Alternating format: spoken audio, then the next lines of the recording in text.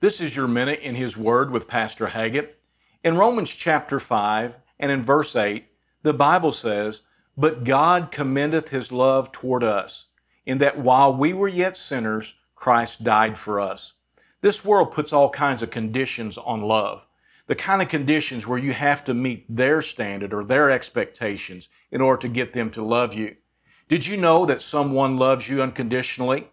Even though you fail the Lord, He loves you still.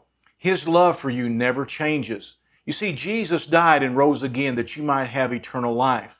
So remember today, the Lord loves you, and He loves you unconditionally. This has been your Minute in His Word.